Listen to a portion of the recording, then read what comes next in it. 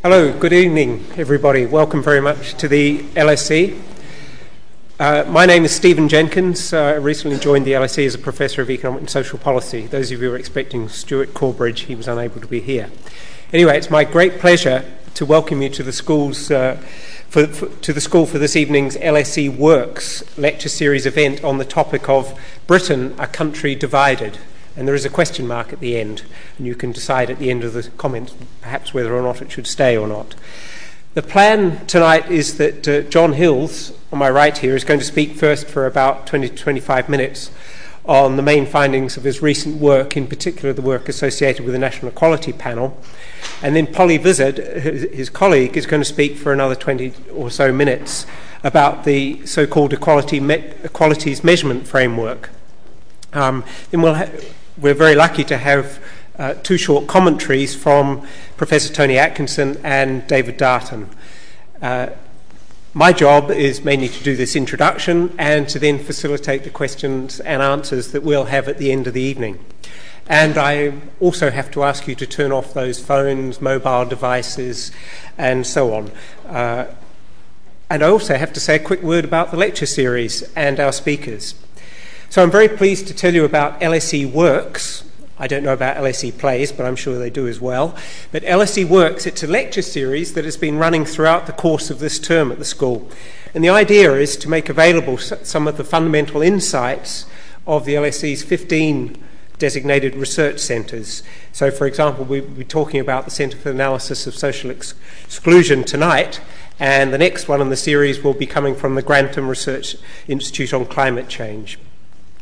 So the idea is to have this work quickly discussed by members of what the UK government likes to call academia's users groups, but what the school prefers to see as non-academic professionals who share common concerns with our researchers. So this is very much in the tradition of the LSE. Remember the motto to do with to understand the causes of things. But of course, always from the very beginnings of the school, there's been lots of concern with these sorts of issues from the Webbs, the Fabians, later Beveridge, Hayek, in all their various different ways to suggest how things might be better. I should also say thank you very much to Sage, the publishers, for their support of this evening. So that's the context in which tonight's event is occurring. So let me now introduce the speakers. We're be kicking off with John Hills. John is a Professor of Social Policy here at the LSE, where he's also the Director of the Centre for the Analysis of Social Exclusion, otherwise known as CASE. CASE was founded in 1997. It's principally concerned with research on social disadvantage in all its various dimensions and the impact of policies on those disadvantages. CASE is a multidisciplinary research centre with many national and international connections, and it's received funding over the years from virtually all the major funders in the UK, ranging from the ESRC, Nuffield, Leverhulme and Rowntree Foundations, and so on. John's work has been central to CASE. He's worked on income distribution, the welfare state, social security, housing, taxation, and has a book on just about every one of those topics. He was a member of the Pensions Commission between 2003 and 2006, and more recently chaired the last government's National Equality Panel, about which he's going to tell us more. So he's going to be talking about that report, some of its policy recommendations, and things that have come up since. Our second speaker will be Dr. Polly Vizard, who's sitting down the front there. She, like John, belongs to CASE. Polly has published widely on economic and social rights in the UK and public perceptions of those rights. She's also explored the value in the UK context of Amartya Sen's influential work on capabilities and sought to develop a capability framework for use in Britain. And she's been doing a lot of work with her colleague Tanya Burkhardt, who's also at CASE, on these very issues, and published a lot of influential work on a so-called equality measurement framework, or EMF.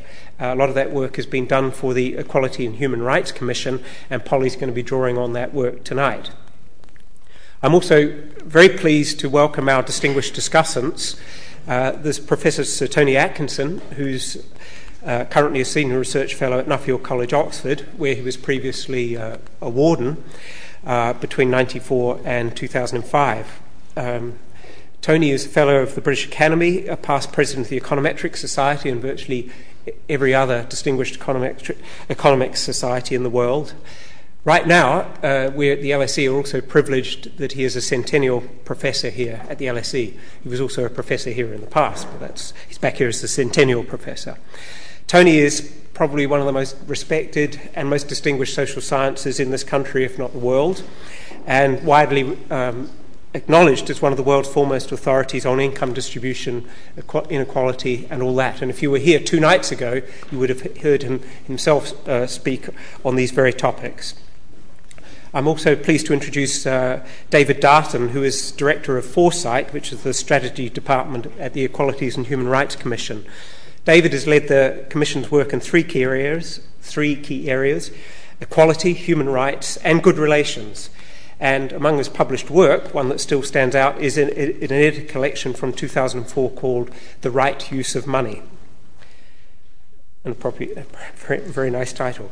So without further ado, it's over from me and over to John. Thank you very much.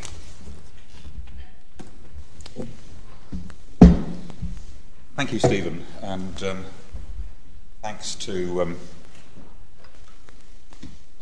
the LSE Works team for having set up this evening's event. Ooh, these are in not the right order. Okay. Okay, here we go. This is mine.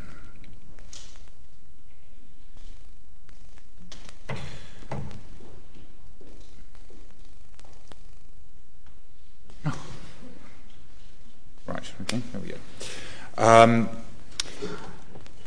What I'm going to be talking about this evening is about one aspect of our work within CASE. It's something that we were asked to do by the last government. We were asked to set up and then coordinate the work of a national equality panel. I should say that means that our work was sponsored by a government that has a relatively good human rights record, which is not always the case. So we were asked by Harriet Harman, who was at that point Minister for Women and Equalities, to set up the panel to look at the relationships between economic outcomes, and I stress the word economic there because Polly is going to be talking about analysis of other kinds of inequalities. So we looked at things like education, we looked at employment, hourly wages, weekly earnings, the individual incomes that people receive in their own right, household income, and wealth. So we were asked to look at the relationship between those outcomes on the one hand and people's characteristics and circumstances on the other. So their gender, their age, their disability status, ethnicity, religion or belief, sexual orientation, but also with the addition of things like social class, housing tenure, nation or region, and neighbourhood deprivation.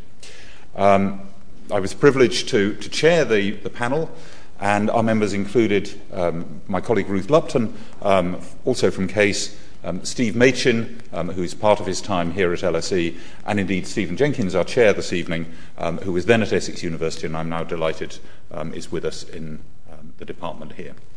Our report came out at the end of January last year. On the way out, if you would like them, there are copies, a lot of copies if you want them, of the short 6-page summary of our report, which is easy to carry home. There are copies of the longer 40-page summary, which is also fairly easy to carry home.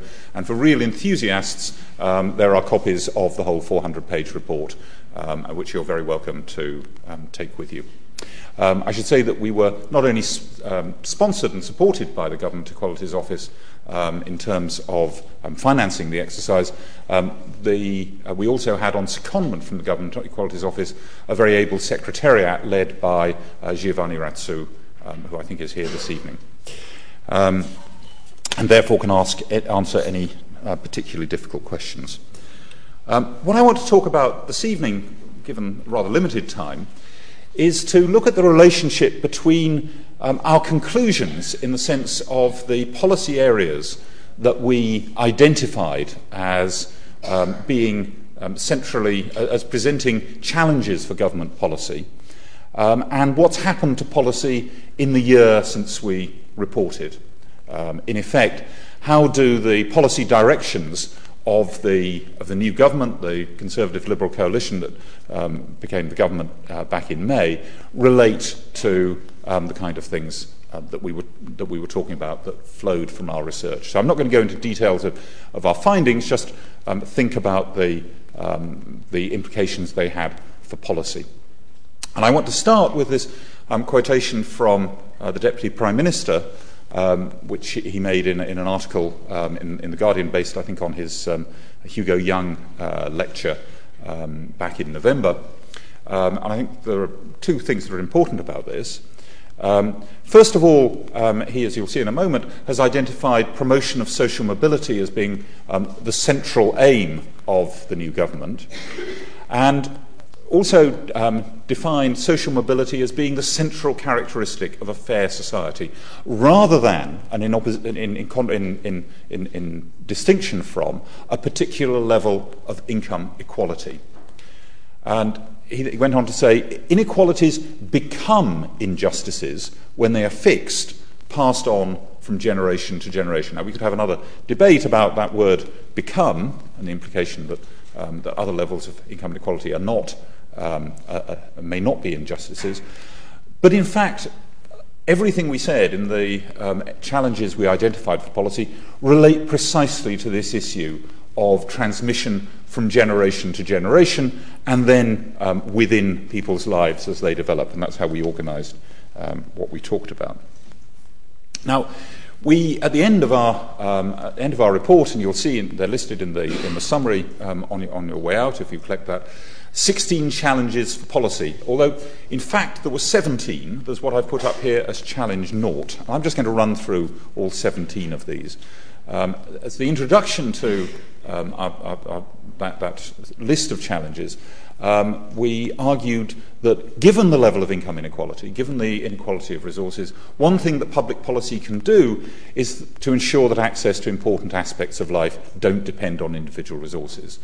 Now, obviously, public services are completely central. They're not the only thing, but they are completely central to that objective. And therefore, the fact that things like spending on the National Health Service and spending on schools have been protected in real terms within the spending review is important in terms of people's access to those services, although, of course, even protecting things in real terms don't necessarily cope with the pressure on resources from an ageing society or from a larger pupil population. But other public services are bearing the brunt of the fiscal adjustment, with 78% of the fiscal adjustment coming from public services and only 22% from taxation. It's outside those areas that things like, as each local authority makes its decisions at the moment, we hear of public services that are available to people regardless of their incomes being badly hit.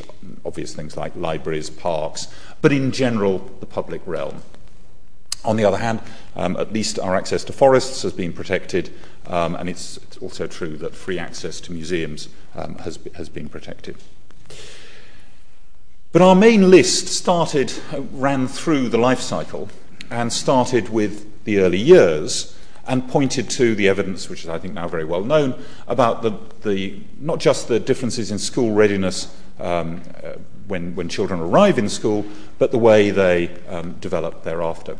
And this is something on which the new government has put a lot of emphasis, commissioning 2 reviews, one by Frank Field, the Labour MP, and the second by a second Labour MP who, his name escapes me, but is probably in the audience, so my apologies for that, focusing on what they've described as the foundation years, the years from 0 to 5. And this is clearly a very important part of government policy.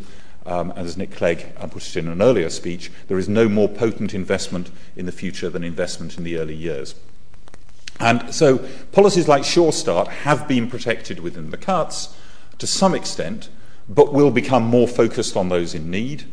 But on the other hand, when you look round how different local authorities are actually implementing the cuts, in some local authorities, some within London, it's Sure Start centres and early years provision that are being cut back, despite this being part of one of both the Prime Minister and Deputy Prime Minister's key objectives. Moving on, we pointed to the way that those differences that relate to family background aren't just there when children enter school, but actually widen.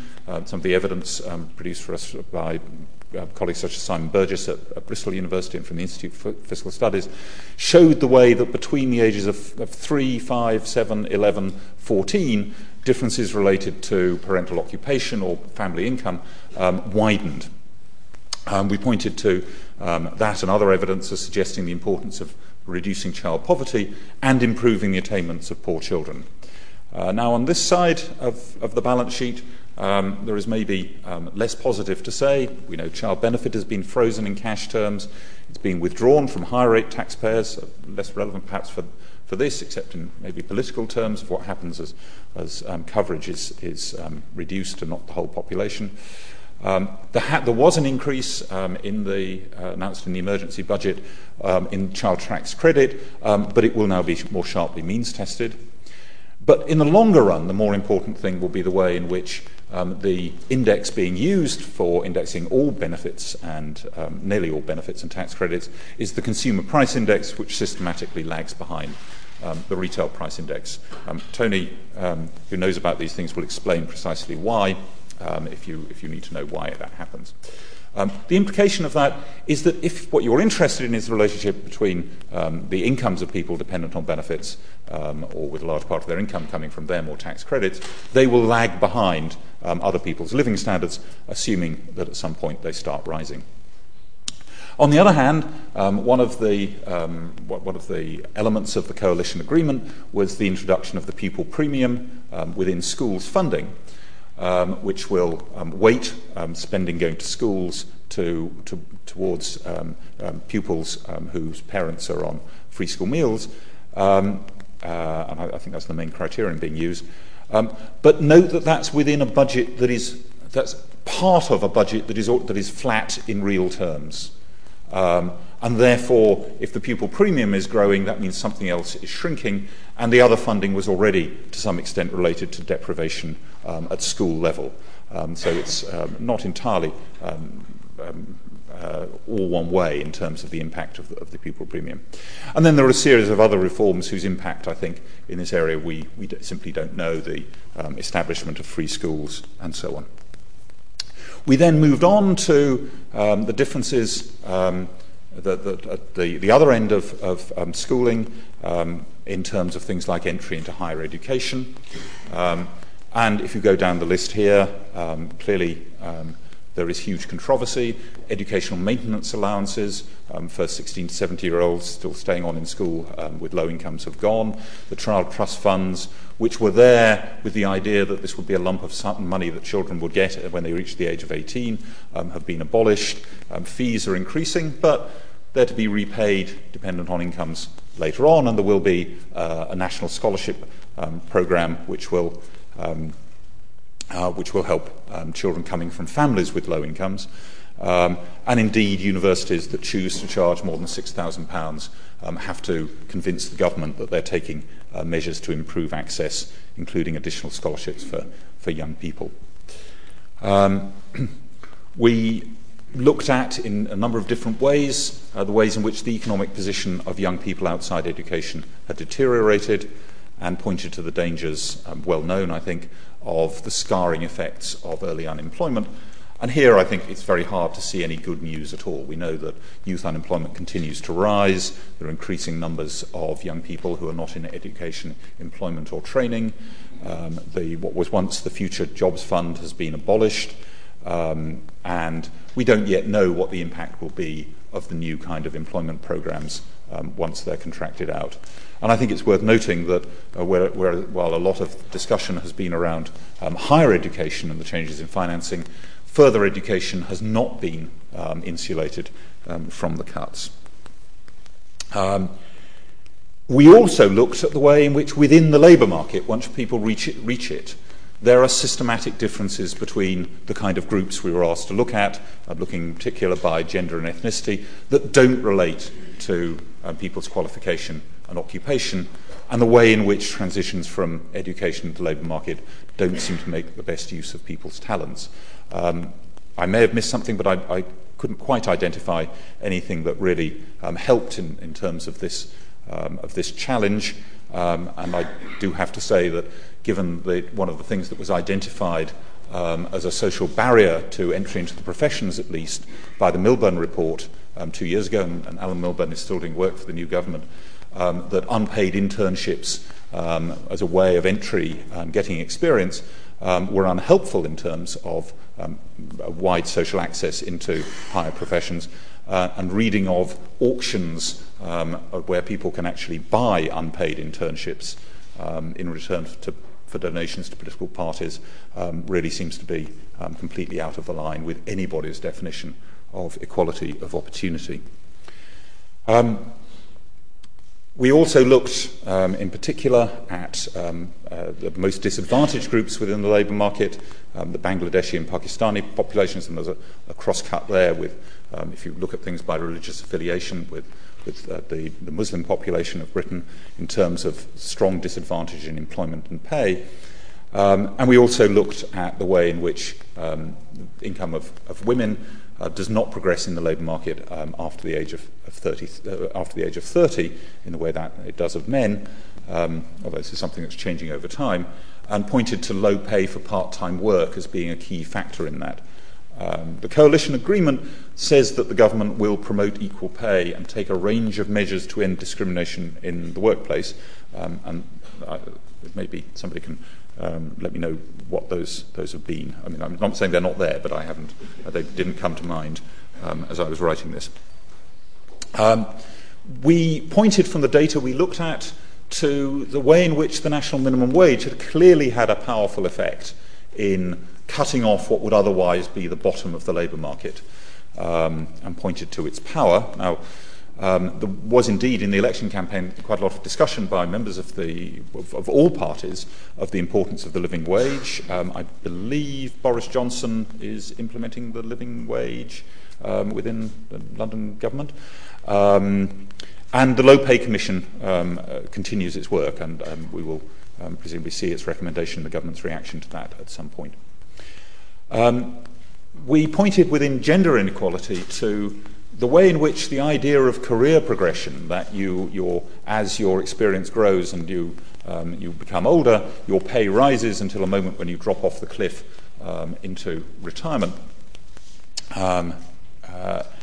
is not something that characterises men or women with low levels of qualifications, and it only characterises women with high levels of qualification working in the public sector.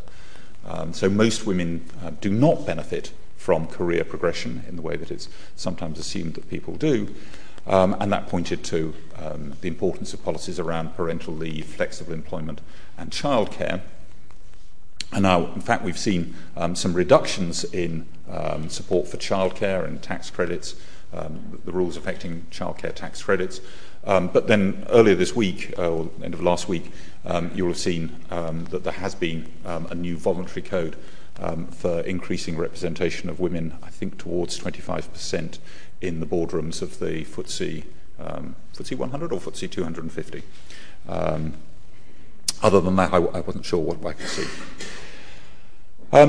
We also pointed to the position of disabled people and the way it had been deteriorating in the labour market, and the way in which those disabilities, but also ill health, led on through to not just a lower standard of living in retirement, but actually a much shorter retirement.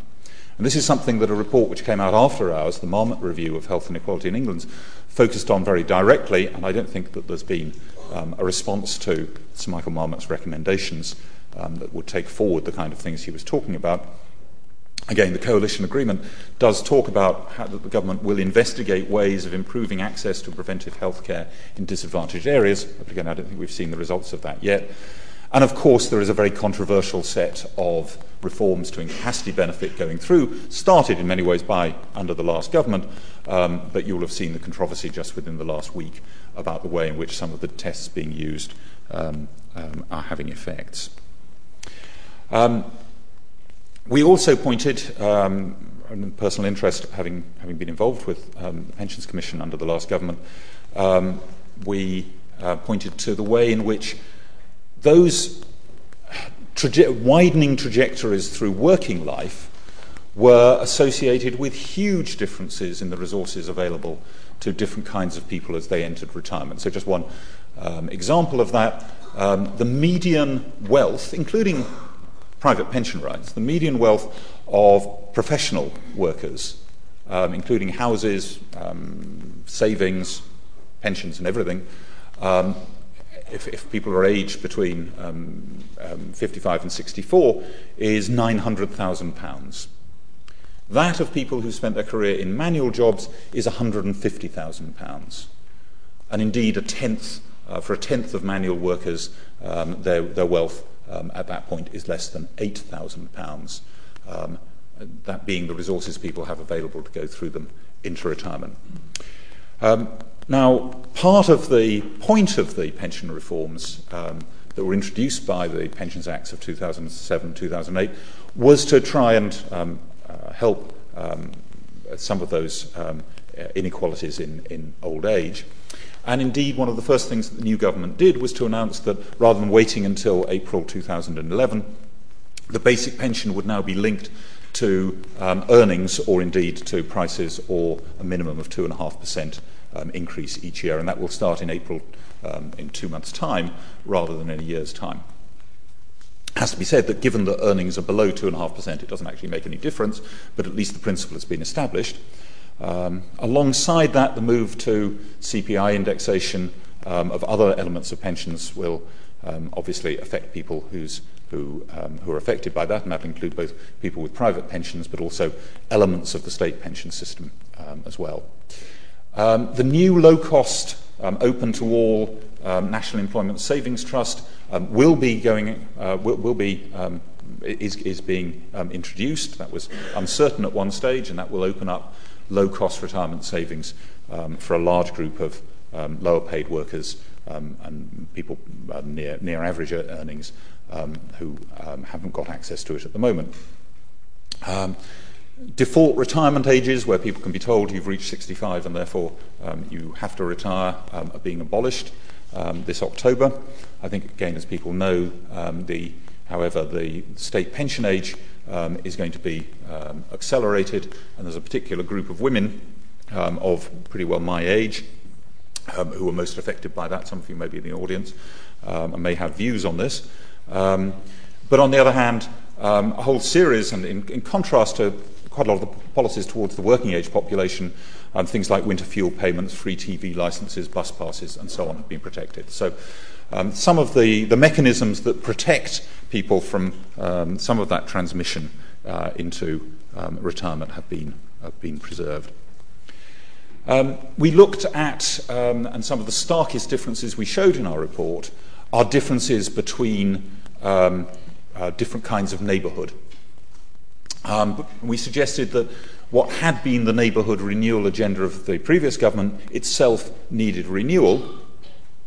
I don't think we quite had in mind that that would involve abolition of things like the Working Neighbourhoods Fund, or that as funds for local authorities were reduced, it would be a pretty straightforward straight line in terms of the percentage cut going along upwards with the level of deprivation of the local authorities. At the same time, there have been very large cuts to the budget for new social housing. But the government is committed to the establishment of a new network of community organisers, and indeed announced, I think last week, that the contract has just been let for the training of these community organisers as part of the Big Society agenda.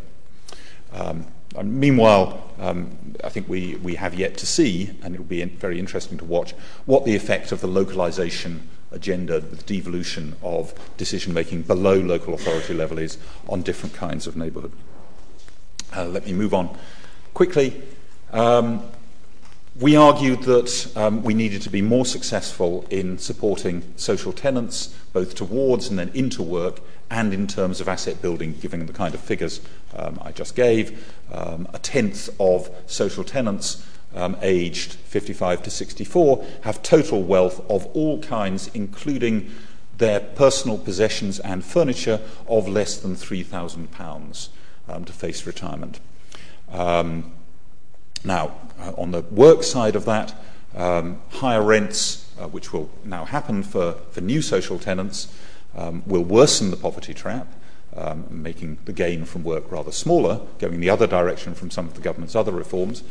And the idea that people should get shorter-term tenancies on the philosophy that once people's circumstances have improved, they can then move on from social housing, may set up precisely the wrong incentives in terms of sending the message that get a job, lose your home, which would seem to me to be rather unhelpful from a personal point of view. And then, as I said before, one of the mechanisms that was supporting everybody in terms of asset building, the child trust funds, have been abolished. We also pointed to the way in which the data show actually rather little difference between the different nations of the UK, and suggested that threw down a challenge to the devolved nations that have really rather strong commitments to social justice in their, as it were, they wouldn't be constitutions, but in their core documents. So we've seen some differences in the way in which the different governments are implementing the cuts. But what we ended with was a view that actually in the short term, it's going to be how the public finances are rebalanced that will be the most important immediate influence on economic inequalities, and asked the obvious question as to whether the costs of recovery will be borne by those who gained least before the crisis or by those who are in the strongest position to do so. And just as one illustration of this is the analysis that the Institute for Fiscal Studies produced just after the spending review. And they put together three different sources of changes in where the deficit reduction is coming from and what that implies in terms of losses for different groups. And I've cunningly colour-coded these so that the ones in red there were the ones that were announced by the previous government back in the budget a year ago. The ones in yellow I've, I suppose, attributed to one side of the coalition, and the ones in blue to another side of the coalition. And you'll see from that in cash terms, people with the highest incomes, particularly as a result of the tax changes that were announced last March, will indeed be losing the most in absolute amounts. But the IFS analysis of what that means in terms of what percentage of their income they lose looks rather different. And indeed, in terms of, it's inevitable when public services are being withdrawn, that will bear hardest on as a share of income of those at the bottom, but you will see that the top tenth do lose a larger percentage of their income than others, and I'll leave you to judge whether that meets the criterion we'd set before as to who is bearing the burden of the adjustment. So in the end, we reached our conclusion, which I think is in contrast to the starting quotation from the Deputy Prime Minister, which is that we didn't see how one can dissociate the current pattern of differences in resources between people and what then happens in the next generation and across the life cycle, and argued that our findings showed the way in which economic advantage and disadvantage reinforce themselves across the life cycle and on to the next generation. And therefore argued that although a fundamental aim of many political perspectives is to try and achieve equality of opportunity, and that remains true of the current government, doing so is very hard when there are such wide differences in the resources which people and individuals have and their families have to help them develop their talents and fulfill their potentials. On the other hand, as you will have seen, this focus here has been rather narrowly on economic inequalities, and we started our report in our introduction by arguing that our focus on economic inequalities is in some ways a very narrow one, and they're not necessarily the most important aspects of either people's lives, their well-being, or their happiness. And that's what Polly is now going to talk about.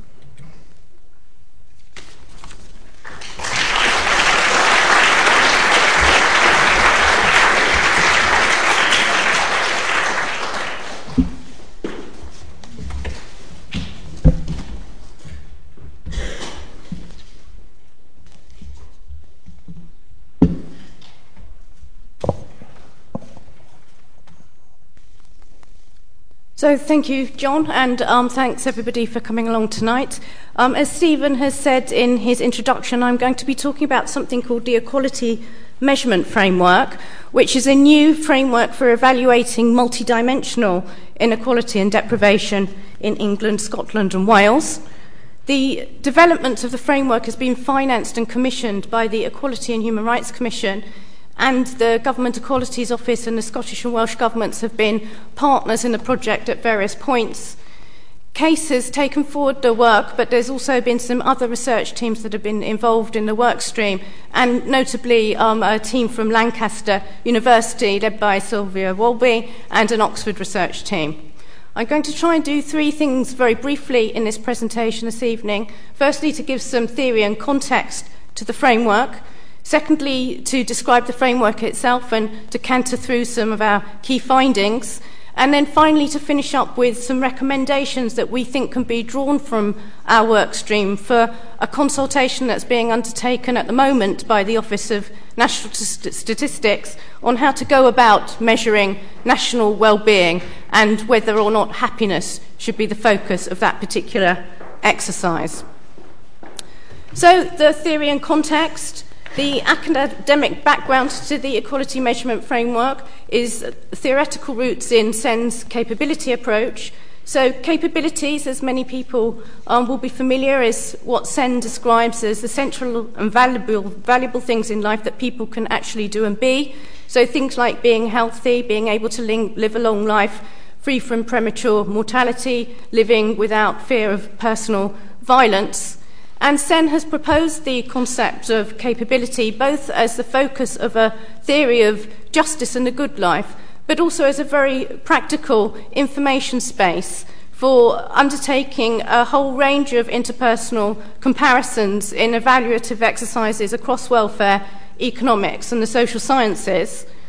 A focus on capabilities contrasts with other informational focuses, so specifically income and wealth because it's multidimensional, so going beyond economic outcomes, as John was saying, and bringing in other domains. With resources, because the capability approach is viewing as accounting for underlying differences in needs and situations, such as the additional needs associated with disability. There's also an important contrast that comes out this evening with approaches in welfare economics that emphasise utility, happiness and well-being, because the capability approach insists on objective as well as subjective evaluation of the position of individuals and groups. And the capability approach has found very simple operationalisation in the Human Development Index that's been developed by the UNDP over the years.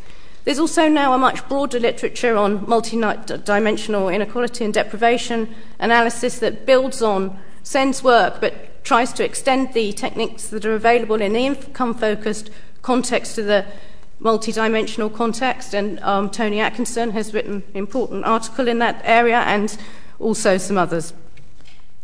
People might also be aware of the Commission on the Measurement of Economic Performance and Social Progress, or the Stiglitz-Sen Commission, that's recently reported and has recommended a shift in the focus of measurement from focusing economic production to a focus on well-being and quality of life. And it set out some recommendations about how we should go about measuring well-being. And first of all, it thought that well-being should be conceived of multidimensionally. So it set out a minimum number of dimensions that it thought needed to be looked at in an exercise of that type. So not only material living standards, but also looking at health, education, personal activities, so work and care, and political voice and governance. It also recommended that assessing well-being and quality of life requires a plurality of indicators. So the finding was that composite indicators and indexes can be useful, but the comprehensive well-being analysis will require a different approach and a plurality of indicators. It emphasised the importance of subjective and objective measures, so objective measures also being important, so going beyond people's self-reports and perceptions to measure what SEN calls their functionings and their capabilities. Finally, that inequality should be evaluated between socio-economic groups, so for example by gender, but also with attention to new inequalities such as those associated with immigration. And then following on from that, but also in response to some coalition priorities, the ONS launched its national consultation on wellbeing in November, and it has attempted to initiate a national conversation about the measurement of well-being, and anyone that follows the BBC will know that they have indeed had a lot of press coverage on whether the focus of that exercise should be happiness, and I'll return to that question after saying something about the EMF. So the EMF, or the Equality Measurement Framework, is our attempt to operationalise the capability approach for England, Scotland and Wales. It has 4 core building blocks. So firstly, a focus on capabilities. Secondly, it has a capability list. So this is a wider range of dimensions than the Stiglitz-Sen Commission recommended. It covers 10 domains, so life, physical security, legal security, health, education and learning, standard of living, productive and valued activities, participation and some others. That was derived from a deliberative research process, this list of 10 domains. So we talked to the general public and to individuals and groups at risk of discrimination and disadvantage about what the key freedoms and opportunities they regarded as being critical for living in Britain today. And this was the capability list that was synthesised through that process. We've also argued that to operationalise the capability approach, you need to monitor 3 aspects of the position of individuals and groups. So not only their functionings, what they're actually doing and being, but also their treatment and their autonomy. So, for example, in the health domain, whether they're healthy or not, but also how they're treated, whether they're discriminated against, whether they're treated with dignity and respect, and whether they have choice and control in relation to medical treatment, issues of consent, and so forth. And then finally, at the bottom, the yellow box gives the final building block, which is a set of disaggregation characteristics, which build on the characteristics set out in equality law, so gender, ethnicity, disability, age, religion and belief, sexual orientation and so forth, also social class, and just a mention at the bottom of the non-private household population and vulnerable groups, who we think need to be covered in a national wellbeing monitoring exercise. So if you bring all of this together, you get what we call our conceptual frame or conceptual grid.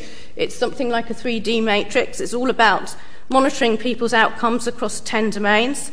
And we're doing that using a capability list, which you can see is reflected in the columns in terms of 3 aspects of the position of individuals and groups, that's the rows, and a series of disaggregation characteristics, and that's the tiers. And we're doing this using an indicator set. So we have a dashboard of 5 indicators for each domain. So, for example, the life domain gets 5 indicators, and we've got 10 domains. That's a total of 50 indicators as a whole, and it draws on a wide range of social survey and administrative sources. We put a lot of effort into the legitimacy and transparency of the indicator set itself, so that was achieved through a specialist consultation process, and we have an initial evidence base that was put forward in our research report in 2009. So, as an example, the capability to live a full life, avoiding premature mortality, is our first domain capability for life. It has an indicator dashboard covering life expectancy, infant mortality, homicide, accidental death, and deaths within public and private institutions. So we have an evidence base which tries to identify where the key inequalities are in the distribution of premature mortality between key socio-economic groups, and also with that 5th indicator is sensitive to the position of the non-private household population.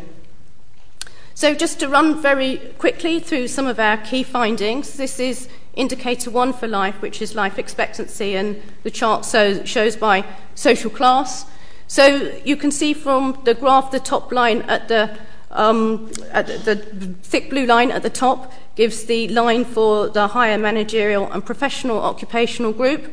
And although expectancy of life has been increasing for all social groups over this period, which is the 1980s to 2006, the line for the higher managerial and professional group is higher than for other occupational groups, with routine or manual workers on the bottom line, so the thin blue line at the bottom. So for the higher managerial group, life expectancy rose to 8.4 years, whereas for the routine group only to 74.6. And that gap, the difference between the highest and the lowest, has in fact increased during the period from 4.9 years to 5.8 years. Most of the growth has been concentrated, in fact, in the second group, which is the brown one. So, for example, social workers and teachers, and less growth in the semi-routine and routine groups, so, for example, bus drivers and cleaners. And this strong social gradient is also reflected in our next indicator, which is infant mortality. And there's a generally good picture for infant mortality. It's also been improving. So it was 12 per 1,000 live births in 1980, and by 2009 it had the lowest recorded rate for England and Wales of 4.4. The social gradient is still pronounced, so higher for those whose parents are in professional groups than for those in lower social classes, but also data linkages over the last few years have also provided a picture by country of birth and ethnicity. And we find that for new immigrant groups coming from East Africa and the Caribbean and Pakistan, the infant mortality rate is worse. And that's also reflected in this chart, which is infant deaths per 1,000 live births by ethnic group for babies born in 2005.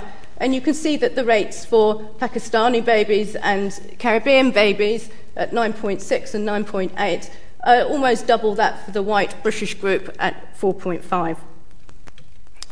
This indicator is our indicator of homicide, and the chart gives offences that are recorded as homicide in terms of rates per million by age and sex of victims.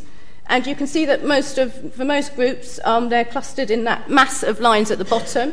The all group, you can just see 13 at the beginning of this chart and 11 at the end. So the beginning of the period we're looking at here, 1999-2000, an overall rate of 13, and by the end an overall rate of 11. That's not bad internationally, 56 per million in the US, and a bit above 8.8 per million in Germany. We know that the risk rates for men, for younger men and middle-aged men, are higher, and the purple and the blue line gives those rates. So the purple line, so that's for males aged 16 to 29, starts off at 32 and ends at 26 per million. For by ethnic group, we know that black victims are disproportionately more likely to be killed using sharp stabbing instruments or by shooting, and that they're geographically concentrated in London and the Met and the West Midlands. But I think for us the really striking thing about this graph was the under one rate. So if you look at the two green lines coming across here, that is the homicide rate for under ones for males and females, and you can see this increased rate to 56 per million for males at the beginning of the period, coming down to 31, and for females 43 to 35. So really a much increased risk for the under one group, which this might be something well known to criminologists, but it wasn't well known to us, and we found it really quite an insightful statistic. And this pattern of risks for under ones is also reflected in the next indicator, which is accidental deaths, and it's on the chart by age and social class. So this is again rates per million for England and Wales, and it's for the years 2001 to 3.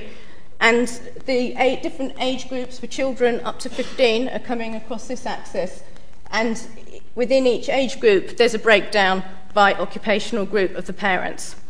And there's a social gradient for all of the age groups here, but the social gradient is particularly pronounced for the under one group. And you can see that the difference there for children whose parents are allocated to the routine and the non-occupied groups, that's a rate of 226 and 217, compared down at the beginning of the 0 to 1 cluster, rates of 13 and 7 for higher managerial and large employer or higher managerial occupational groups. So really quite staggering differences. The rate of higher managerial to routine is something like 17 or 18. So before I give the last indicator for the life domain, I just wanted to say something about some of the indicators in our other domains. So this is physical security domain, personal violence. And this table gives variations in experiences of personal violence drawn from the British Crime Survey. It's an approach that controls for other factors and gives you the likelihood that any one particular population subgroup it was a victim of personal violence over the last 12 months. And the key information to take away from this table is the likelihood of being a victim of violence right up at the top there comes down with age. So it's called an odds ratio, and it decreases with age, and the stars show that the difference is statistically significant. So for the older age groups, 25 to 44, going up to 65 to 74, those odds ratios are saying that there's less of a risk of personal violence or a likelihood of personal violence than for the 16 to 24 age group. Also, less likelihood for females, but what is interesting about this table is the rate for people with a long-standing limiting illness or disability here compared to those with no long-standing limiting illness or disability. Now, when you don't control for age, this statistic doesn't come out, but we were having a lot of feedback from our stakeholders and the participants in the consultation about increased risk for people with disabilities of personal violence. And that increased odds ratio, this one here, shows that actually once you have controlled for the age profile of the disabled population, there is in fact an increased likelihood of violence by disability. And that story for disability also carries over to sexual violence and domestic violence. So this is again data that is drawn from the British Crime Survey, and we can see that the odds ratio for disabled people compared to non-disabled people again is increased, and it's significant. So in both cases the odds ratios are increasing by a factor of 2 for the disabled population. Another particular feature of this set of numbers is the gender inequality picture. So up here you can see the rate for males compared to the rate for females, and the odds of for females of sexual violence increases by a factor of 9, and the odds for domestic violence increases by a factor of almost 2. So when we looked at the overall violence figures, increased risks for females didn't come out of that data, but when you drill into specific categories for violence, you can see that the gender inequality picture comes out. This indicator is from our health domain, and it's a treatment indicator. And I said at the beginning we're trying to get not only indicators of people's functionings, but also the way they've been treated. So not only what their outcomes and attainments are, but how the process works and how they're treated during that process. And the hospital inpatient survey provides a particularly rich source for doing that, because it asks about all sorts of aspects of people's treatment during hospital stays.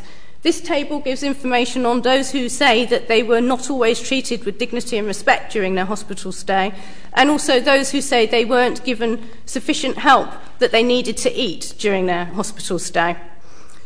Now, we included the information on the first of those, dignity and respect, because our stakeholders thought that this was a good way of drawing out and providing a quantitative backing for some of the qualitative evidence on very poor treatment of older people in hospitals.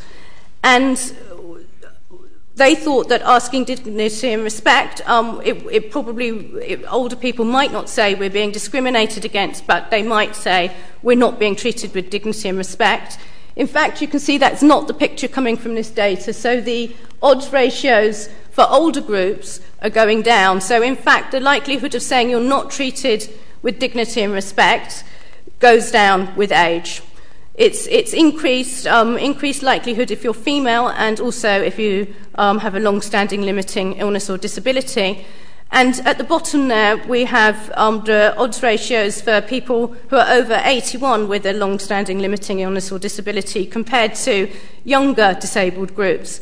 And that odds ratio is increased, but it's not significant. So we can't say there's worse treatment from that first column of older people. So this wasn't a picture that backed up what our stakeholders were saying. But it's interesting that if you ask a slightly more objective question, one that maybe is more in line with an objective indicator approach than a subjective wellbeing approach. So did you get enough help that you needed from staff to eat your meals while you were in hospital? Then this figure here, for the over 81s who are disabled compared to the younger disabled groups, does become positive and significant, so increased odds ratios and significant in a statistical sense. So this is our last indicator for the life domain, and it's the one that we said would pick up on the non-private household population. This indicator is under development, and we think we need more data in this area. But the ONS has just published this series, which is death through dehydration, where dehydration is the underlying cause of death, so not just mentioned on a death certificate, but death through dehydration being the primary cause of death by place of death. So it reports separately for care home context and hospital context.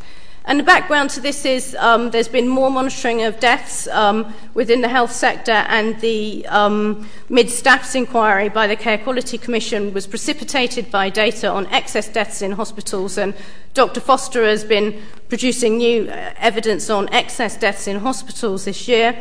This was particularly appealing to us because it allows us to pick up on care homes. And what we find is that these are rates per million, by the way. What we find is that over the period from 2001 to 2009, both in the care home context and the hospital context, there's been an increase in this type of death, and that's significant in a statistical sense, albeit low numbers. So I said I'd finish up with a brief discussion of what we think are the implications of our work stream for the ONS National Wellbeing Consultation. So perhaps not surprisingly, after those figures, ONS has asked, should the focus of a national wellbeing measurement exercise be happiness? And we think that's not the correct focus. We think capabilities are a better focus, and that happiness and subjective wellbeing indicators are relevant to an overall portfolio for looking at wellbeing, but provide an incomplete or an inadequate metric of wellbeing. We think that the ONS has put out the question, what matters most in people's lives? Our capability list, we think, with its 10 domains, is relevant for that question. ONS has asked, should wellbeing indicators be used for monitoring public services? We think they should be, but only if they're broadly conceived. And for example, the idea in the Policing Green Paper in 2008 that there would just be the use of an overall confidence indicator wouldn't be appropriate. We think the violence rates and other aspects of legal security need to come into that kind of monitoring as well. ONS has asked which kind of measure would provide the best national picture of well-being. They give various options: economic measures, a single measure of overall life satisfaction or happiness, a small selection of indicators, a large selection of indicators, or a single index. We think a single index can have a role as a communications tool, but the kind of plurality of indicators envisaged by the Stiglitz-Sen Commission is very important, and we think that our dashboard approach is useful. They've asked what should be included in a new subjective wellbeing module, and we think that our indicators of discrimination and dignity and respect are important contenders, since they're important for subjective wellbeing. And we are concerned that some of those indicators have just been lost because of the ending of the citizenship survey. So we would hope that some of those might find a new place in the new module that's being developed. And finally, we'd emphasise the importance of systematic disaggregation and coverage of the non-private household population and vulnerable groups for wellbeing analysis. That's the kind of analysis that can bring out equality and human rights concerns and the kind of divisions that we've been discussing tonight. Thank you.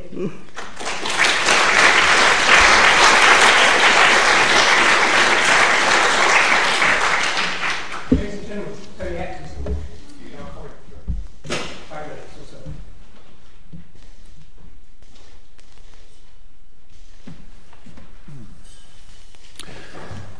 Well, good evening. I've enjoyed these presentations very much, and I'm in agreement with much of what's being said. So I'm not going to launch into a blistering critique of them. In fact, reflecting before on the title of this session and on the fact it's devoted to the work of the Centre for Analysis of Social Exclusion, I decided to devote my 5 minutes to poverty and social exclusion and their relationship with employment. Now, social exclusion is obviously the most extreme form of division, where a significant number of people are not able to participate fully in our society. And while that participation has many dimensions, and that's one of the themes of both of the talks, one important dimension is clearly work, and work is important both in its own right, as allowing people to participate, and as a means of fighting poverty. Now, I'd like to begin just with a positive observation, since quite a lot of what we've heard has been somewhat depressing and negative. But I think one observation I'd like to make at the start is that the issues that we're talking about, and particularly ones I want to focus on, of poverty and social exclusion, are now firmly on the political agenda. One has to remember that in 1983, the Prime Minister stated in the House of Commons that there is no definition of the poverty line, and there never has been under any government. Now, Mr. Cameron could not say that today. Not only did the Labour government, under both Messrs Blair and Brown, adopt a high-profile objective of reducing child poverty, but the coalition government has taken over that objective. If that appears to disagree with the quotation from Nick Clegg, I refer him to section 14 of the coalition agreement, which makes that quite clear. And also, as I suppose he is the pro-European part of this duet, he should also, I think, recognise that one of the things this government did very soon after taking office was to agree, as part of the European Union, to the Europe 2020 agenda, which for the first time included a target for the reduction of poverty and social exclusion, and with a key headline objective of reducing by 20 million the number of people at risk of poverty or social exclusion. The European Union is not just a customs union and a common currency. So that is the background, and there is, in that sense, a political willingness, but how are we going to achieve a reduction? How is Britain going to contribute its part of the 20 million reduction? And the standard response, and if you read the reports already being made by the Social Protection Commission of the European Union, is that this government and most governments say that the answer is employment. Not the only answer, but the particular major element in their programme is to do it through work. It's both a form of inclusion in itself, and it is a means of taking people out of poverty. But what I want to do, while welcoming, clearly emphasis on employment and even more on reducing unemployment, I want to raise two concerns about this. Employment may be a necessary condition, but it's not a sufficient condition for people to escape poverty. That's my first concern. And the second one is, I think we need to examine more carefully the reasons why people are excluded from employment. So, first of all, the view that employment will not necessarily be sufficient. And in a sense, we've already learnt this from the previous agenda of the European Union, the Lisbon Agenda. In 2000, heads of government agreed that they wished to raise employment and to reduce social exclusion. And they did succeed in raising employment. The employment rate has risen, particularly amongst older workers, but in general for the population, employment's gone up on average, in fact in most countries of the European Union, quite significantly. It's not quite as much as they hoped, but certainly, for example, in terms of narrowing the gap with the United States, Europe has now much a higher level of employment. But the poverty rate, in terms of financial poverty, and I'm talking now more about John Hill's part of the story than Polly's part of the story, but the financial poverty rate remained virtually unchanged during this period. And what's more, perhaps more worrying, is that those countries that managed to increase their employment did not show significant reductions in poverty. And the most notable example is Germany, where the employment rate rose quite markedly in the latter part of the last decade. But poverty, in fact, rose. The reason was that many of the new jobs that were created, you probably heard about €1 and €2 jobs in Germany, many of the jobs were low paid, and the poverty rate rose rather than fell. So it's not any jobs that are needed, but jobs that pay sufficient to raise people and their families above the poverty line. And creating such good jobs is much harder. And that brings me to my second concern, the reasons why people are excluded from employment. And here, it seems to me, policy over quite a long time has been focused far too much on one side of the labour market. And this is just as true of the coalition proposals for welfare reform. Incidentally, it's interesting that they use the word welfare rather than the more friendly-sounding social security or social protection. And welfare sounds more like soup kitchens and less like the RNLI or something that's there to help you, as it were. But the emphasis, it seems to me, is wrong because it's purely on the choices by workers. And we've heard quite a lot in recent weeks about lifestyle choices, about the emphasis on what individuals can do as workers rather than on, for example, the risks that they face, and rather than on the actions of the employer side of the labour market. Now, this is where I want to make a point about social exclusion, which is that it's different from poverty, not only in being multidimensioned, and that's come out clearly from the presentations, but also in having a dimension of agency. To exclude is a verb. There are people doing, acting to do that. And the people who fail to get a job feel excluded, and perhaps fairly or unfairly feel that the people doing the exclusion are those on the other side of the labour market. They're the employers. Conversely, looked at positively, employers may feel it's their responsibility to provide employment. And there was a good example, I thought, this morning, for those of you who heard the Today programme. Alison Wolfe was talking about the importance of apprenticeships and pointed out there are certain sectors of the economy, some parts of the building industry, and she mentioned particularly hairdressing, where there is a social norm encouraging employers to take on apprentices. And such social pressure means I think it's more likely that employers will take a long-term view. And certainly in some work we did many years ago on the intergenerational linkages about which John talked, one of the things that we found in that work was that doing an apprenticeship, almost regardless of what field you did it in, was actually a very positive indicator for people's future careers in employment. They may do something quite different, but the apprenticeship was a crucial thing to it.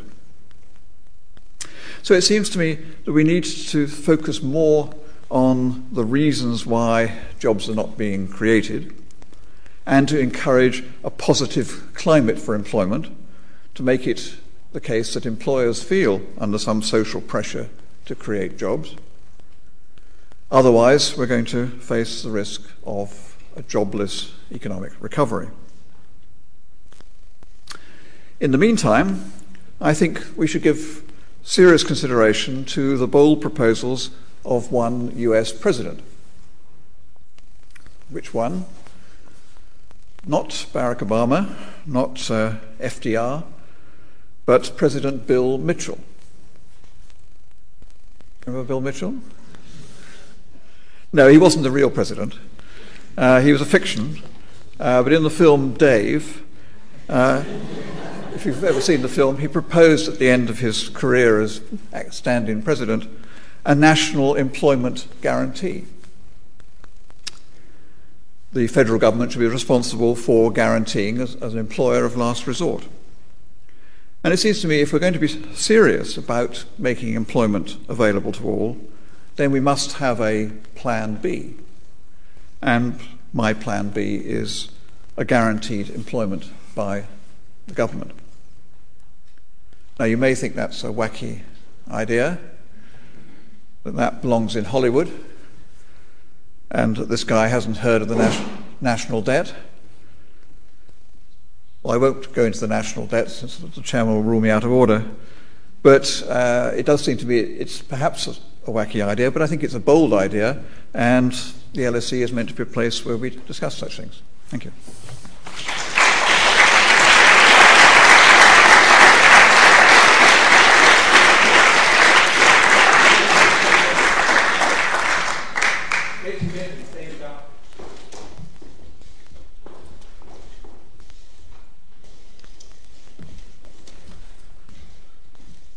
Well, although Tony has sort of redeemed the evening slightly, this hasn't exactly been a barrel of laughs so far, has it? I mean, Polly started off with talking about the domain of capabilities called life and then proceeded to speak for 15 minutes about death. And John is always so excellent at being clear in both his books and the sorts of presentations you heard today about how awfully unequal we are and how so many people still suffer from forms of exclusion of one kind or another, that it's difficult to feel cheerful. And it's particularly depressing, I think, because in a sense there is evidence that British society has had quite a long aspiration to be a more equal society in which people enjoy good relations between groups, people's individual rights and so on are respected. And I suppose in a sense this is borne out particularly in some changes in attitudes, but also in the development of our legislation and policies. And to some extent the Equality and Human Rights Commission, I suppose, is the latest sort of institutional manifestation of that aspiration.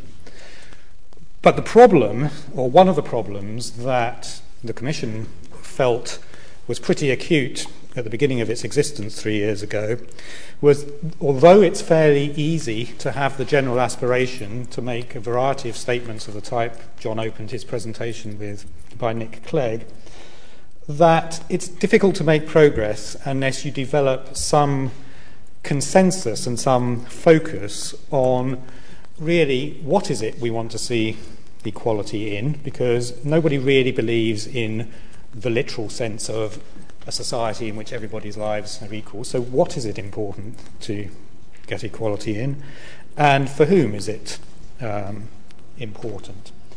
And in a sense, I think we saw one of our most important tasks in our first 3 years of existence to try and develop what would inevitably be an imperfect consensus about some of the things that it was most important to concentrate on if one was going to be serious about making further progress and having fewer of those depressing statistics that were in most of the opening presentations a few years into the future.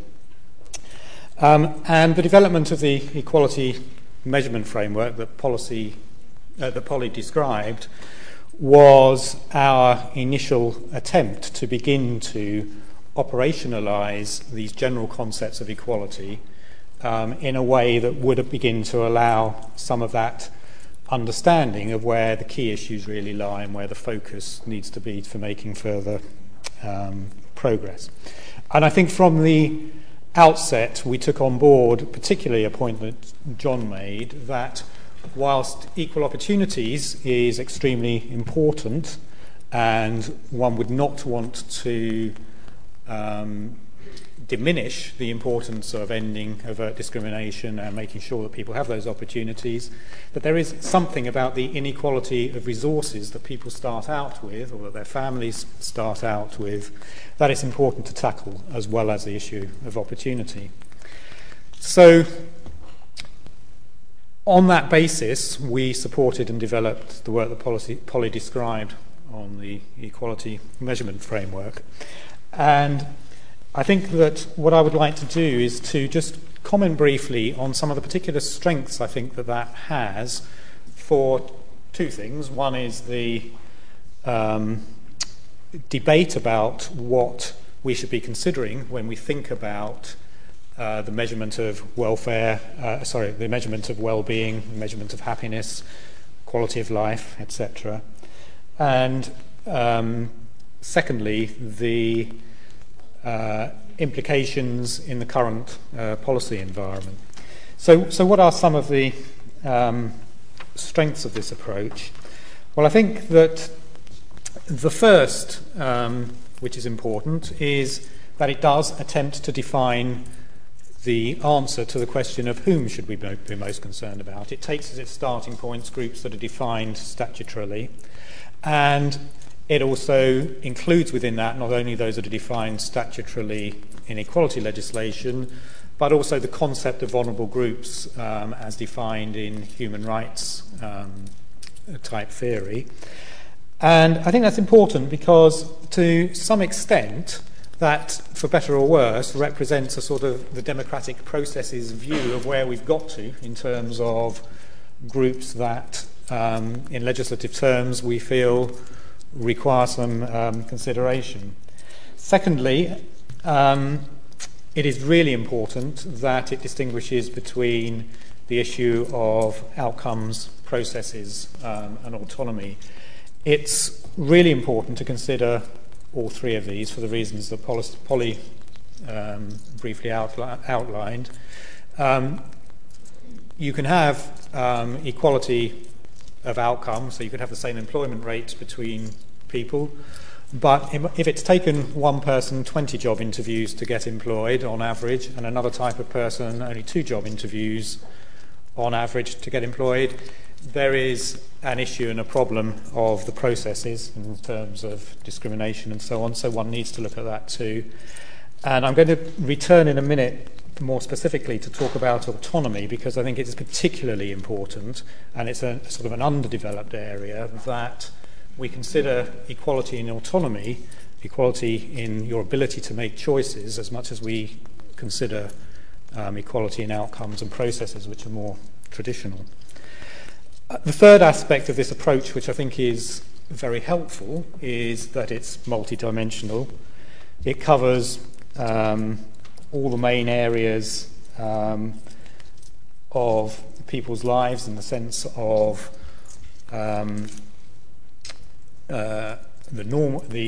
both the material areas of income and employment and so on, but also the so-called sort of softer areas, like being able to express your identity and so on.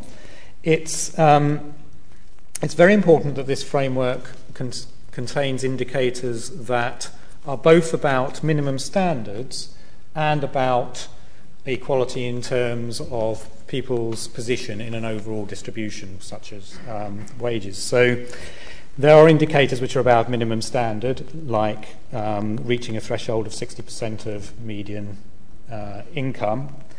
And this is important, I think, because when people think about equality, there's the revolving door problem, that actually, in a sense, there's always going to be somebody who's potentially less well off than somebody else. If you improve one group, then you make somebody else less well off in terms of the overall distribution.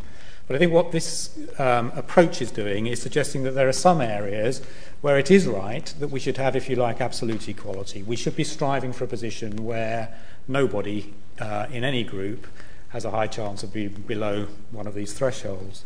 And then there are other areas where what we're really interested in is ensuring that for the groups that we've described on the basis of their personal characteristics that need protecting, that whilst we might argue about what the overall distribution of something might be, so there isn't a consensus about what the overall distribution of income in the country should be, we as an institution are not trying to make definitive statements on that, but what we are saying is that if you have data that shows that people with particular personal characteristics have a higher probability of being on one part of the distribution than other groups, then you want to try and break that link. So the fact that this framework includes both of those types of measures is extremely important, and any measure of welfare and well-being needs to consider both. But perhaps underlying all this, the greatest strength of this approach is, if you like, its legitimacy, which Polly touched on. The choice of this range of indicators, the areas of life it covers, the fact that it thinks about overall distribution and minimum standards, it thinks about the capacities or the capabilities that people need to thrive in life, is built on a solid academic foundation, which Polly went through and I won't repeat. But it also relates to the long history and development of human rights perspectives. And it is also based, and Polly perhaps didn't do herself enough justice on this, it's also based on extensive deliberative consultation with the public, with equality groups, and with experts of one kind or another. And as this seminar series is called LSE Works, I must give a plug for the team here. They are one of the most tenacious in terms of that deliberative consultation, going back repeatedly to experts to get the ultimately right answer to quite technical questions.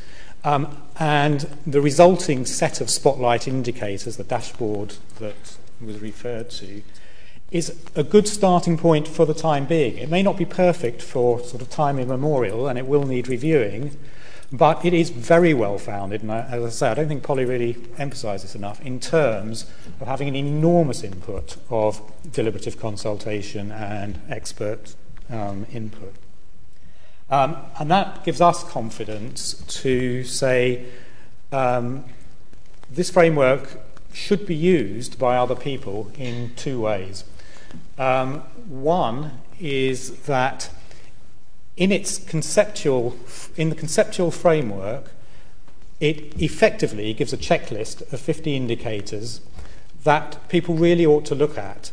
There is now a public sector duty on public authorities to show and to demonstrate that they are taking due regard of equality. And this is quite a useful checklist that public institutions should look at to demonstrate that they are at least giving consideration to the areas which are particularly important. And then, of course, the second use of it is that it allows us, because we have also, or more accurately, the LSE team who developed it for us, has linked it to actual statistical measures, so we can begin to quantify or get decent estimates around some of these indicators and begin to highlight those areas where there appear to be particular problems for particular groups. And I think that's the final sort of strength of the approach that I would like to commend, which is the distinction made between indicators and measures. So on the one hand, you have indicators which are defined as a result of this deliberate consultation as the things which it is important for people to have in order to thrive in society. We are not over influenced in the selection of those indicators by what measures happen to exist at the moment. But then we have tried to define practical measures which get as close as possible to each of those indicators.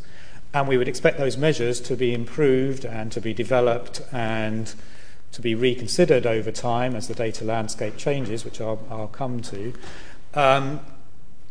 but in an attempt to get as close to those indicators as possible. And those indicators can stay reasonably stable for a period of time because they are based on that solid foundation. I think, however, that having sort of stressed some of the strengths and the use of this, there are a couple of things to say in terms of the challenges, in terms of developing this work further. I want to emphasise two areas. One is that I think we do need to give a greater focus and attention to developing the autonomy indicators further, which I mentioned earlier. I think that this is partly to add to the understanding we have of how one should interpret subjective process and subjective perceptions. Because the autonomy indicators have within them a sense of trying to understand how people's own internal expectations differ in terms of what choices they see available to themselves. And unless one begins to understand that more fully, it's actually very difficult, I think, to interpret the subjective indicators which are within the framework or which may form part of the ONS's new bank of indicators on welfare. Secondly, I think it's really important to develop an understanding of equality of choice because most people in society actually aren't uniformly happy. Happiness and well-being varies from time to time and from situation to situation. Most of us actually have a sort of a trade-off approach to life or a credit and debit approach to life. We do some things that might make us unhappy, like working in an unpleasant occupation, in order to be happier because of the living standard we can enjoy outside work, as a very simplistic example. So we need to be concerned not only with the equality of well-being or the equality of happiness or the equality of outcome, but we need to be concerned with the equality that people have in the choices they're able to make in terms of those trade-offs. I'm going to wind up though with a couple of very quick comments on the application of some of this in current policy environment. Very briefly, there are a number of pressures which suggest that we need to get more of this type of data and we need to get better at collecting it and interpreting it and understanding it. So, most obvious point, in a time of economic constraint, public spending cuts, etc., we need to be very forensic about the way in which we allocate resources. Targeting becomes extremely important, and we need to apply the sort of data which is in this framework to the sort of cost-benefit and public interest considerations that go on when people are making those sorts of choices under very constrained conditions. Secondly, there's the localization, accountability and transparency agendas of the current coalition. And there's a sort of an idea that somehow service providers are going to provide information on the outcomes for different groups of people as the basis on which people are going to hold them to account for what they're doing, as opposed to a reliance on meeting centrally imposed targets or centrally imposed requirements. So this new basis of accountability requires that we collect and understand more of this data at an institutional level as well as at a societal level. And thirdly, there is this acceptance, which I won't dwell on again, about the fact that we need to measure wider aspects of quality of life. All of this suggests that we need to be better at collecting the sort of data which would support an understanding of the indicators in the equality measurement framework. But the most obvious challenge is that we are currently undergoing reviews of data, and Polly mentioned this briefly, which suggests that quite a lot of the sort of data which is currently used as measures in the equality measurement framework are about to disappear. So whilst on the one hand we have the pressure to improve our understandings and increase the amount of data, we're in a situation where much of it is disappearing. And there's a big challenge, I think, which is how do we institutionally, collectively organise ourselves so that the minimum of that data disappears. And that's not just the big survey data. And I'll end by saying, when we tried to use the Equality Measurement Framework operationally, we produced the first of our 3 yearly reports to Parliament on the state of equality in Britain. After you finish the 400 pages of the NEP report, you can turn to the 800 pages of the triennial review, which sets out in great detail for 40 or 50 indicators the sorts of findings that Polly was discussing. But we had to rely for that. Probably over 50% of the content is based on small-scale studies and qualitative work to support the absence of quantitative work. And under the current economic conditions and the current developments of statistics, not only are some of our major statistical sources in danger of disappearing, but also it's not clear where the funding for repeating those small-scale studies and those other pieces of work which are necessary to building up a picture of equality across that range of items in the equality measurement framework is going to come from. And I hope very much that the debates going on now around what we need to capture in order to understand well-being are going to lead to some practical changes in some of the current plans, which will allow some of that data to be retained and will ensure that some of the funding continues for the sorts of studies that are necessary to supplement it. Thank you. Thanks